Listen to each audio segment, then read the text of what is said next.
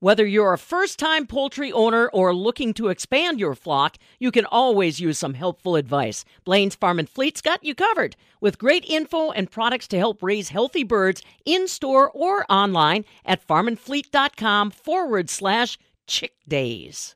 The Farm and Industry Short Course program at UW-Madison's College of Ag and Life Sciences is going through some drastic changes for next term. The program will switch from a 4-credit on-campus experience lasting 16 weeks to a flexible non-credit program that the university says will meet the constantly changing needs of Wisconsin's agribusiness community. Roughly half of this year's Fisk students attended a hearing this week.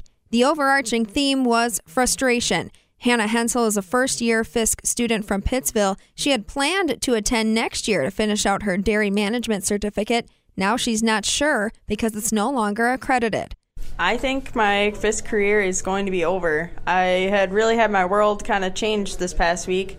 I had my life planned out, but now I might be accepting a different job and continuing on.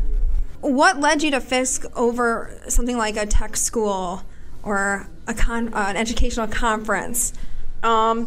Fisk has really kind of like made us a whole family, and I don't think you can get that at anywhere else. So we live here in the dorms. We started here in November, and then we ended here in March. We have 2 floors, and we basically in one big house.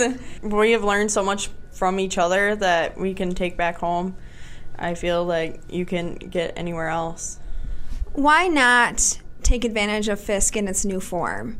I think really the certificates. I feel like the online badge thing is more of a participation ribbon. You actually have to work to get your certificate. So I feel like that's a turnoff.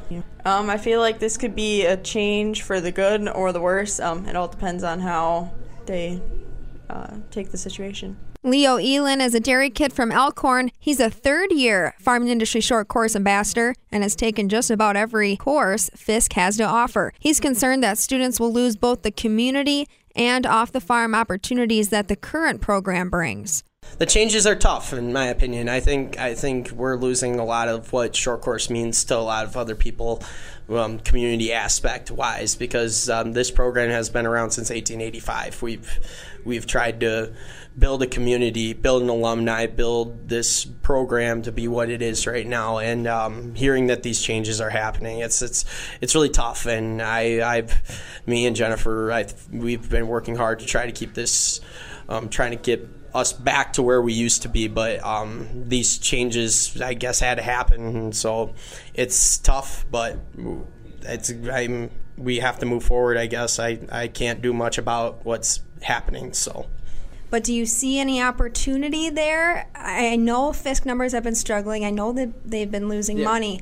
Do you think this may help in any way? Yeah, I think this could help in the near future. I think eventually Fisk will come back, and I'm a very optimistic person, and so I'm very hopeful that Fisk will come back and hopefully give the education that I had when I was here to other Fisk students, and just help them realize that, the 2 week, the way they're going to construct it, I think they're going to learn good amount of stuff, but I think with this 16-week format that we had, I think it's a very you learn more in a college experience, you get more of outside the farm experience, and I think it's very impactful. And so the Farm and Industry Short Course program as it is will end this month when the current class of Fisk students receive their certificates. For the Midwest Farm Report, I'm Stephanie Hoff.